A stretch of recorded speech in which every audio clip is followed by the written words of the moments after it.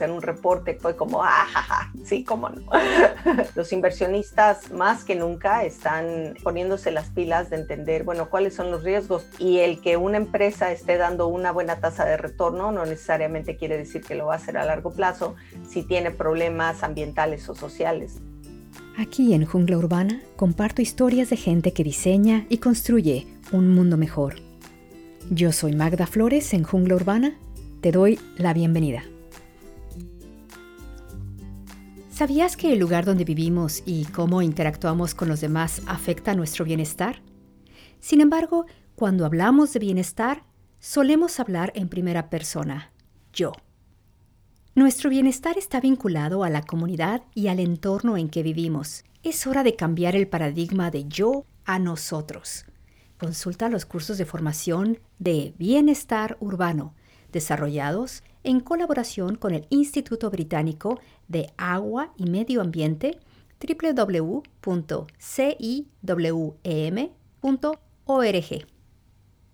Esta es una conversación con Edna Aguiñaga, consultora en sustentabilidad, y hoy hablaremos sobre minería y sustentabilidad. Hola, Edna. Hola Magda, ¿qué tal? Hola. Platícanos, por favor, para empezar, sobre un lugar que te gusta visitar cerca de donde estás. Hay un lugar que se llama el Seawall, que es pues como un camino que rodea todo el mar cerca del centro de Vancouver. Y ahí hace 2 años estuve entrenando para hacer el maratón y es el mejor lugar para correr, pero te permite pues correr prácticamente por toda la ciudad. Entonces ese es uno de mis lugares favoritos, el Seawall. Habrá que ir a visitarlo. Y entrando en materia, platícame un poco cómo incursionaste en el mundo ambiental y de minería. Soy originalmente de la Ciudad de México y crecí toda mi vida en la Ciudad de México. Cuando tenía como 23 años, entré a una organización internacional en mi universidad y a través de esa organización tuve la oportunidad de viajar mucho. Y uno de los viajes que hice, bueno, me dio la oportunidad de vivir en Canadá un año, viví en Toronto un año, y ahí fue cuando me empecé a meter como en todos los temas de medio ambiente. Yo estudié ingeniería industrial y entonces como que me quedó claro que por ahí era donde iba a enfocar mi carrera. Después hice una maestría en ciencia y tecnología ambiental y después de muchos años y de andar por todos lados, acabé casándome con un chino canadiense y viniéndome a vivir a Vancouver. Entonces tengo 13 años viviendo en Canadá y cuando vives en Vancouver, la verdad es que creo que tarde o temprano cualquier persona entra en contacto con algo de la minería porque está lleno de empresas mineras aquí en Vancouver, ¿no? Entonces, cuando me vine a Canadá, estaba yo trabajando con una consultora que hace un software para indicadores de sustentabilidad y 3 de nuestros clientes eran minería. Entonces esa fue mi introducción a la minería, ¿no? Y mi introducción fue con uno de los grandes, bueno, se llamaba entonces Goldcorp, ahora se llama Newmont, y fue uno de mis primeros clientes. Y curiosamente la empresa con la que yo trabajaba fue en el 2008 y con la crisis del 2008 la empresa quebró y los clientes pues se quedaron como digamos un poco colgados con el trabajo que estábamos haciendo y entonces me pidieron que si podía yo seguir trabajando con ellos. Entonces empecé a trabajar ya de forma independiente directamente con estos 3 clientes en minería y así fue como ingresé al mundo de la minería sin tener ni idea, sin tener ningún background ni nada por el estilo, pero se dieron las oportunidades pues muy sencillas, vamos a decir. Y sí, el haber empezado a trabajar con uno de los grandes que estaba pues ya muy desarrollado en temas de sustentabilidad y todo, pues me permitió aprender mucho, ¿no? Sí, además es un campo bastante diferente. Una cosa es el ambiente de sustentabilidad, pero también me estás hablando del otro que parece que está muy divorciado. La minería se me hace como que es muy distinto. ¿Tú cómo los ves? ¿Están peleados o están conjuntos? Pues mira, yo trabajé antes, cuando estaba en México, trabajaba con el Fondo Mexicano para la Conservación de la Naturaleza y ahí hacía proyectos de conservación y de conservación te estoy diciendo, veía yo el programa de la mariposa monarca, el programa de la vaquita marina, un programa de conservación de ríos y de fuentes de agua, etcétera, ¿no? Entonces era todo el tema de conservación y trabajaba con puro biólogo, ¿no? Entonces Cuando me fui a Canadá y que empecé a trabajar con la minería, fue como chistoso que mis amigos biólogos y conservacionistas así como que me veían, ay, te fuiste al lado oscuro. O sea, entonces fue así como los traicioné, ¿no? Pero la realidad es que el tema de conservación y el tema de minería están mucho más casados de lo que uno se imagina, ¿no? El impacto obviamente que tiene la minería en la tierra es enorme, ¿no? O sea, y no te voy a mentir, o sea, sí definitivamente tienen un impacto negativo grandísimo, ¿no? Pero todos estos temas de responsabilidad ambiental, de sustentabilidad, la misma legislación en México, que aunque la gente cree que en México la legislación no sirve para nada, la verdad es que la legislación ambiental no está nada mal, al menos en la minería, ¿no? Porque sí les demandan que tengan todas sus cosas en orden, que no pueden hacer descargas, que tienen que hacer sistemas de compensación de reforestación, etcétera, ¿no? Entonces, hay muchísimas actividades. Uno de los proyectos en los que a mí me encanta trabajar con las mineras son los proyectos de reforestación, ¿no? Porque son iniciativas que generalmente se hacen con la comunidad, o sea, normalmente acabas invitando a la gente de la comunidad a participar, se escogen los lugares donde ellos consideran que necesitan como más ambiente natural y se trabaja también con entidades de gobierno, ¿no? Se trabaja normalmente con la CONAFOR o con la CONAGUA o con alguna otra entidad del gobierno para poder llevar a cabo estos proyectos, ¿no? Entonces, yo al revés, yo como que me siento que sí vine del lado claro al lado oscuro a traer un poco de luz y en realidad, o sea, digo, es súper necesario que conservacionistas estén trabajando en el sector minero para asegurar que, pues, que las mineras de veras se toman estas cosas en serio y que no es nada más como ponerle la palomita al checklist de ya lo hice, ¿no? O sea, sino de veras hacerlo bien, ¿no? Entonces, ¿nos podrías dar un ejemplo de qué tipo de cosas has hecho, ya sea en Canadá, con las compañías mineras, o en México, o en cualquiera de los lugares que tú laboras? Mira, te voy a dar un ejemplo nuevamente como ejemplificando un poco más este tema de conservación en minería, ¿no?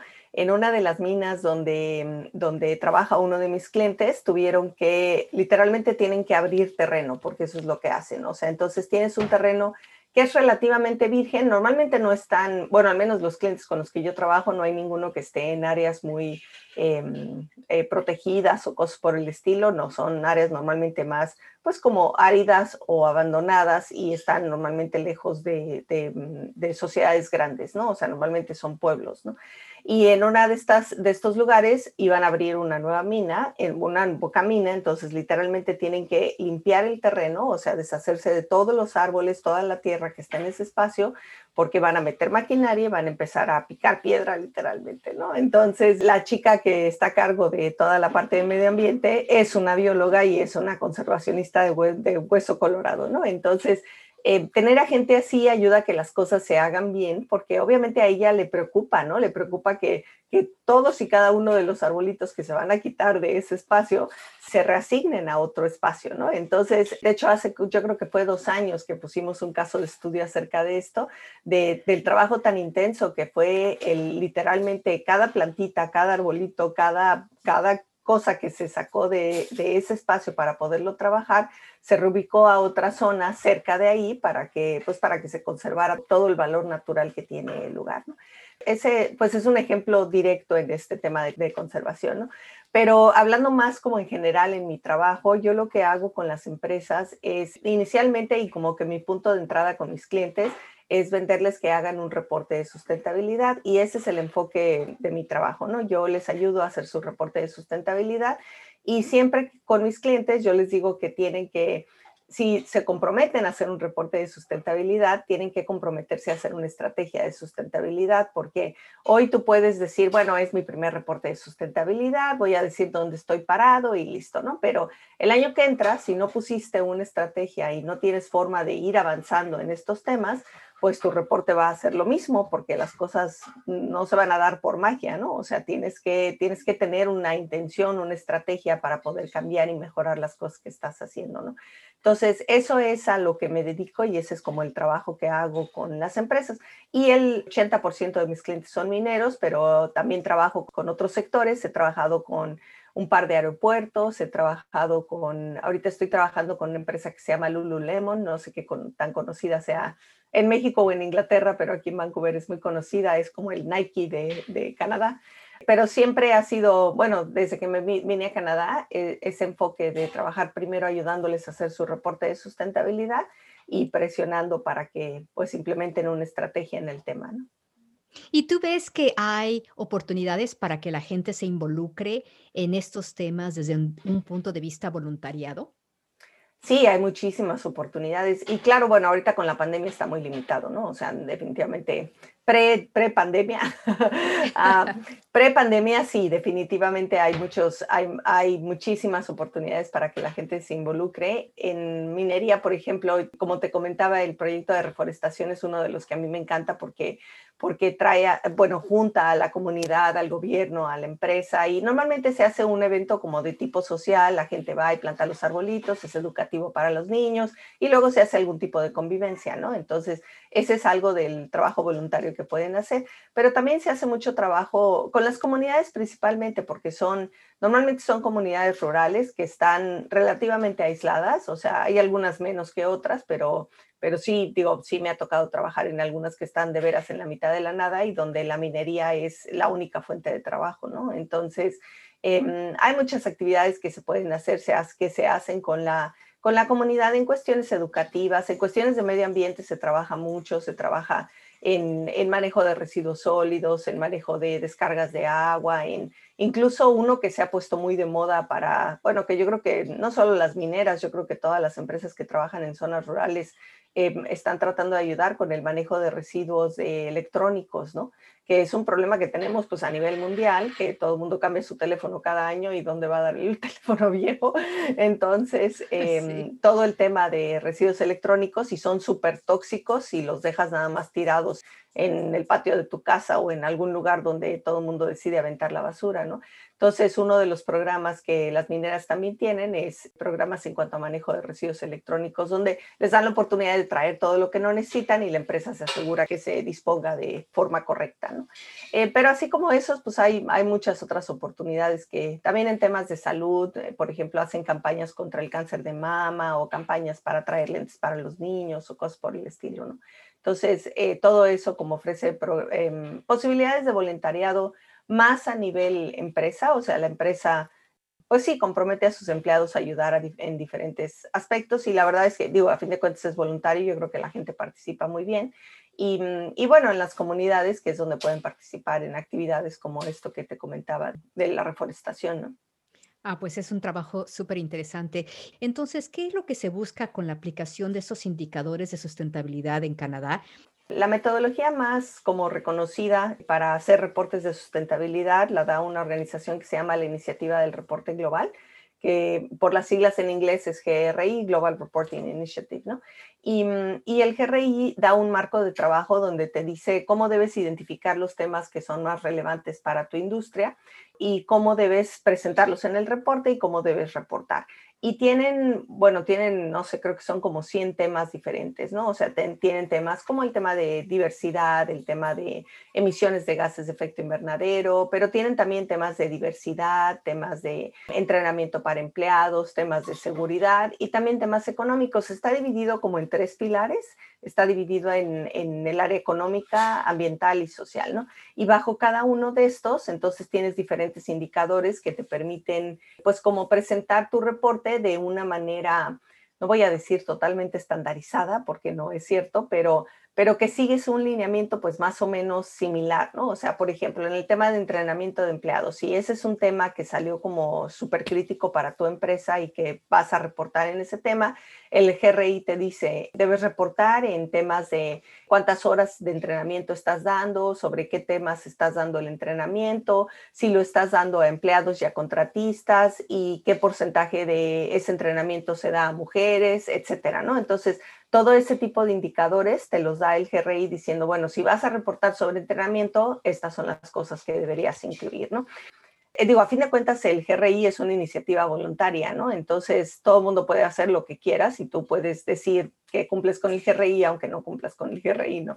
Pero la intención es que, pues, que tengas como ciertos lineamientos que son similares para que se puedan comparar, ¿no? O sea, si yo veo, bueno, esta empresa minera que tiene 2,000 empleados dio 30 horas promedio de entrenamiento y voy a la otra y veo que dio solo 15, pues una le está metiendo más a la que la otra, ¿no? Pero no es tan claro siempre porque luego a veces los criterios que usa la gente son diferentes y es ahí donde se empieza a complicar la cosa, ¿no?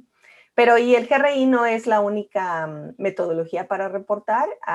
Otra metodología que se ha puesto muy de moda en los últimos años se llama SASB. Son como los estándares, como transportando todo el estándar de contabilidad hacia la parte de sustentabilidad, ¿no? Entonces, SASB, la intención es identificar los temas que le pueden pegar financieramente a la empresa y ellos también están poniendo una serie de indicadores, ¿no? Por ejemplo, en minería, y lo tienen por sectores, entonces en minería el SASB te dice, bueno, tienes que hablar de jales, es la descarga de desperdicios más importantes que tiene la minería, ¿no? Entonces, y te dicen cómo debes reportar los jales, etcétera, ¿no? Entonces, yo creo que todo el tema de indicadores es un tema que ha crecido muchísimo, hay muchísimas metodologías, hay algunas incluso por tema. Para el cambio climático hay uno que se llama el TCFD, el Task Force for Climate Financial Disclosure, que son como, pues como las divulgaciones que tienes que hacer en cuanto a cambio climático y los impactos financieros que puede tener en tu empresa. Hay otro que se llama CDP, que es para emisiones, para bosques y para agua. Y así hay diferentes, ¿no? Entonces, el tema de indicadores está súper inundado y hay muchas opciones de dónde escoger qué es lo que quieres reportar y cómo lo quieres reportar, ¿no? Ah, no, sí, sí, te entiendo. Yo tengo uno que es, bienestar urbano, el índice de bienestar urbano. Entonces sí, sí, hay muchísimos, pero creo que lo importante es el poder aplicarlo para nuestras necesidades, porque se trata de podernos ayudar. Entonces, ¿cuáles crees tú que son los mayores impactos en el tema de la aplicación de todos esos indicadores? Mira, yo creo que una de las cosas que a mí me gusta mucho del SASB es que ellos han hecho como, bueno, le llamamos un estudio de materialidad y es un tema muy como común en todos estos temas de sustentabilidad, donde en el estudio de materialidad se identifican cuáles son los principales impactos que tiene la empresa y los temas que son más críticos que deben manejar bien, ¿no? Entonces, todas las empresas en el GRI te da toda una metodología acerca de cómo hacerlo y todo, pero a fin de cuentas te deja pues que tú lo decidas, o sea, ellos no te están dando ningún tipo de lineamiento como, si eres minería tienes que poner jales, o sea, pero SASB no, SASB lo que hizo fue como que ellos te hicieron la tarea, hicieron la materialidad por ti y dijeron, si tú estás en el sector minero, tienes que incluir estos, si tú estás en el sector de aviación, por ejemplo, pues tienes que incluir estos, si estás en el sector financiero, tienes que incluir estos. Entonces, por ese lado, como que SASB ya hizo la tarea y es muy difícil que puedas como quitarte eso de encima. O sea, si vas a hablar de tus impactos, pues tienes que tocar al menos los que SASB tiene y a lo mejor va a haber otros que son más relevantes a tu realidad local, ¿no? O sea, entonces, pensando en minería, yo creo que los principales impactos son, bueno, uno, todo el tema de seguridad, que es súper crítico y súper importante. Seguridad me refiero como a seguridad ocupacional, o sea, obviamente la gente está metida en profundidades, o sea, se están internando en un túnel para poder hacer el trabajo de extraer los minerales, ¿no? Entonces, las condiciones de la tierra no son 100% predecibles y en cualquier momento puede haber un pequeño derrumbe, un gran derrumbe o lo que quieras. El tema de seguridad de los empleados es uno de los temas siempre súper altos en importancia, ¿no?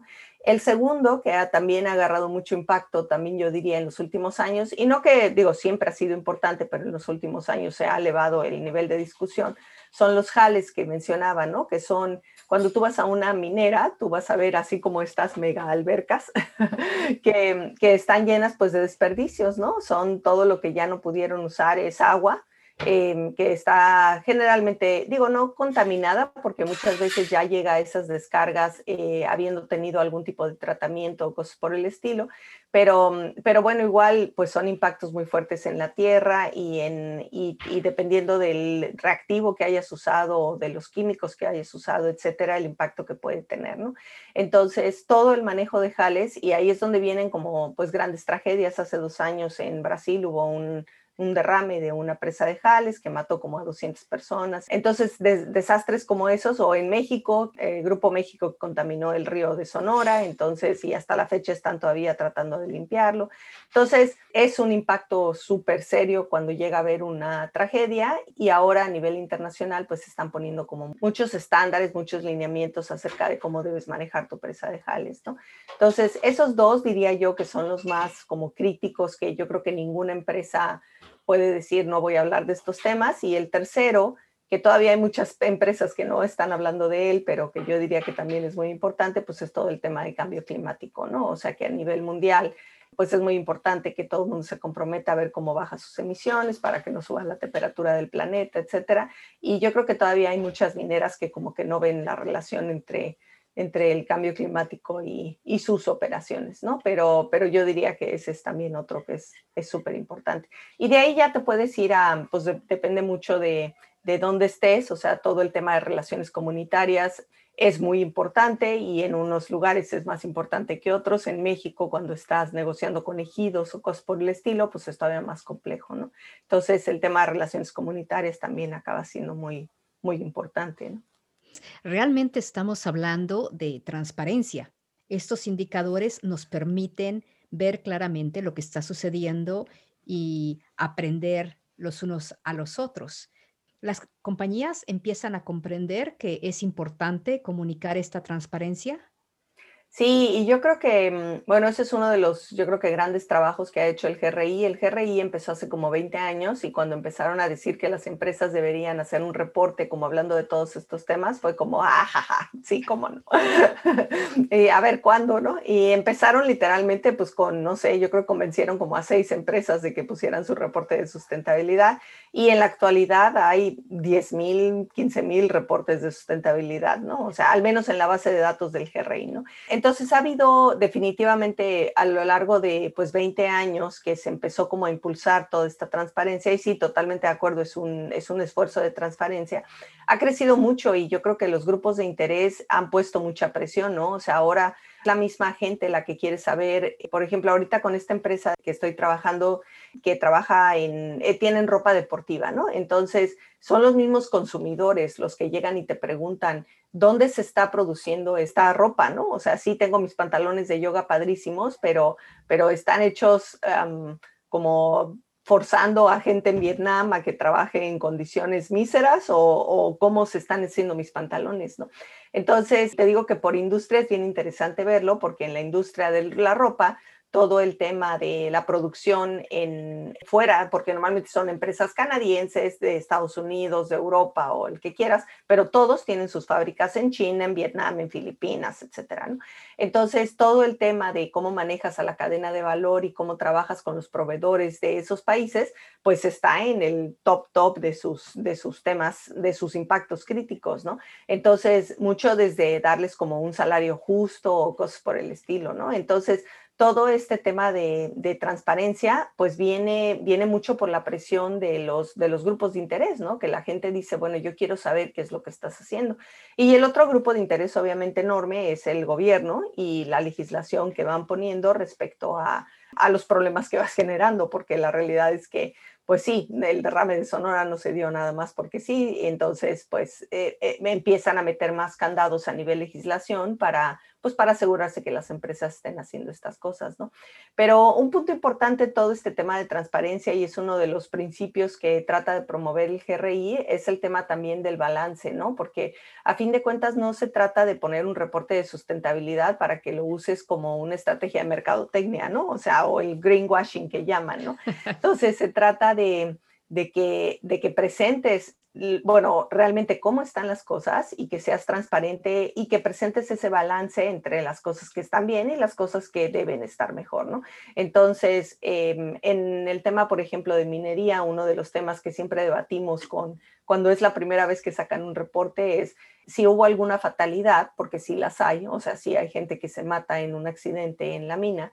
El primer año que trabajé con uno de mis clientes decía, no, pero eso no lo tenemos que decir. Y yo, pues, ¿cómo no lo tienes que decir? O sea, claro que lo tienes que decir, o sea, pues es parte de la transparencia, y tienes que hablar de lo bueno y de lo malo, ¿no? Entonces, es ahí donde como que empiezas a educar a la empresa a que ser transparente no es malo, a que la idea es que presentes y al revés, si tú pones un reporte donde hablas de todo lo bueno y escondes información, pues entonces empiezas a perder credibilidad de, bueno, realmente están diciendo la verdad o están diciendo nada más lo que, pues lo que quieren que sepamos, ¿no?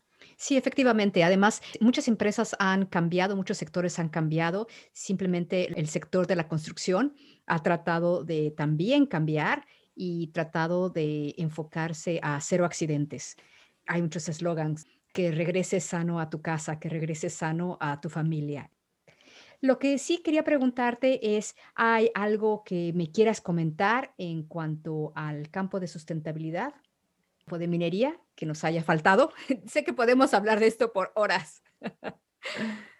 Sí, yo creo que es un momento bien interesante para estar en este trabajo. Pues, cuando empezó toda la pandemia, yo dije, a ver si no mis clientes cortan todos los programas de sustentabilidad, porque obviamente, bueno, las mineras en México tuvieron que cerrar casi 2 meses, ¿no? O sea, entonces obviamente el impacto financiero pues iba a ser muy grande hacia el final del año y todo. Entonces yo sí estaba como pensando, bueno, pues a ver si no acaban recortando todo el tema de sustentabilidad y es increíble cómo literalmente lo opuesto sucedió. Los inversionistas más que nunca están poniéndose las pilas de entender, bueno, cuáles son los riesgos, porque los riesgos no son solo financieros y el que una empresa esté dando una buena tasa de retorno no necesariamente quiere decir que lo va a hacer a largo plazo si tiene problemas ambientales o sociales, ¿no? Ahorita con uno de mis clientes, de hecho, acabamos de llenar un cuestionario, se llama ISS, es el International Shareholder, pero es una cuestión de los accionistas, ¿no? Y ellos normalmente le piden a las empresas que llenen un cuestionario donde les hacen un ranking, ¿no? Y este cuestionario cubría solo la parte de gobernanza de toda la vida, o sea, ese cuestionario ha existido ahí. Entonces ahí te preguntaban cosas de cómo está constituido tu consejo, cuántas mujeres tienes en el consejo, es compensaciones, etcétera, ¿no? Pero toda la parte de como gobierno corporativo a nivel consejo, ¿no? Entonces, esa parte siempre ha estado ahí, ¿no? Y este es el primer año que el ISS está metiendo una sección de medio ambiente y de temas sociales. Entonces, me senté con mi cliente, con el CEO de la empresa, a revisar literalmente pregunta por pregunta, a ver dónde estamos parados tenemos una política ambiental, tenemos una política social, cómo estamos implementando temas de derechos humanos, cómo educamos a nuestras fuerzas de seguridad en cuanto a temas de derechos humanos, cómo trabajamos con, por ejemplo, los temas de jales, etcétera, o con manejo de residuos peligrosos en general. ¿Tienes metas acerca del cambio climático? ¿Cómo estás analizando los impactos financieros del cambio climático? Entonces, fue súper interesante ver que en la mitad de un año de pandemia, donde muchas cosas se han como parado y al mismo tiempo como que la gente está despertando de decir, vivimos en un planeta donde todo está interrelacionado, ¿no? Y donde si tú crees que solo la parte financiera te va a funcionar, pues ya eso es como old school, ¿no? O sea, eso ya no te va a funcionar. Entonces es importante que los inversionistas tengan esa visión de cuáles son los impactos sociales y ambientales de la empresa también, ¿no? Súper, súper importante. ¿Y cuál es el siguiente paso para Edna Aguiñaga y Travesía Partners? Tengo una niña de 5 años y entró a la escuela apenas en la pandemia, empezó en septiembre del año pasado, ¿no?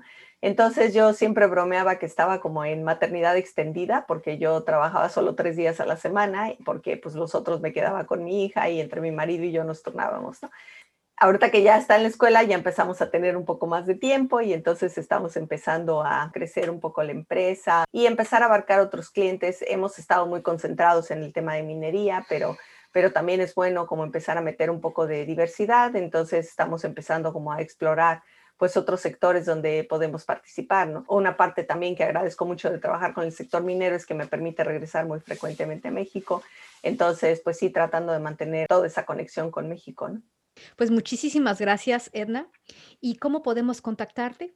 Pues en mi correo electrónico, edna@travesiapartners.com o www.travesiapartners.com. Esto es Jungla Urbana con tu anfitriona Magda Flores. Ya sabes, para abrir nuevas oportunidades, suscríbete al curso en Bienestar Urbano. Hasta pronto.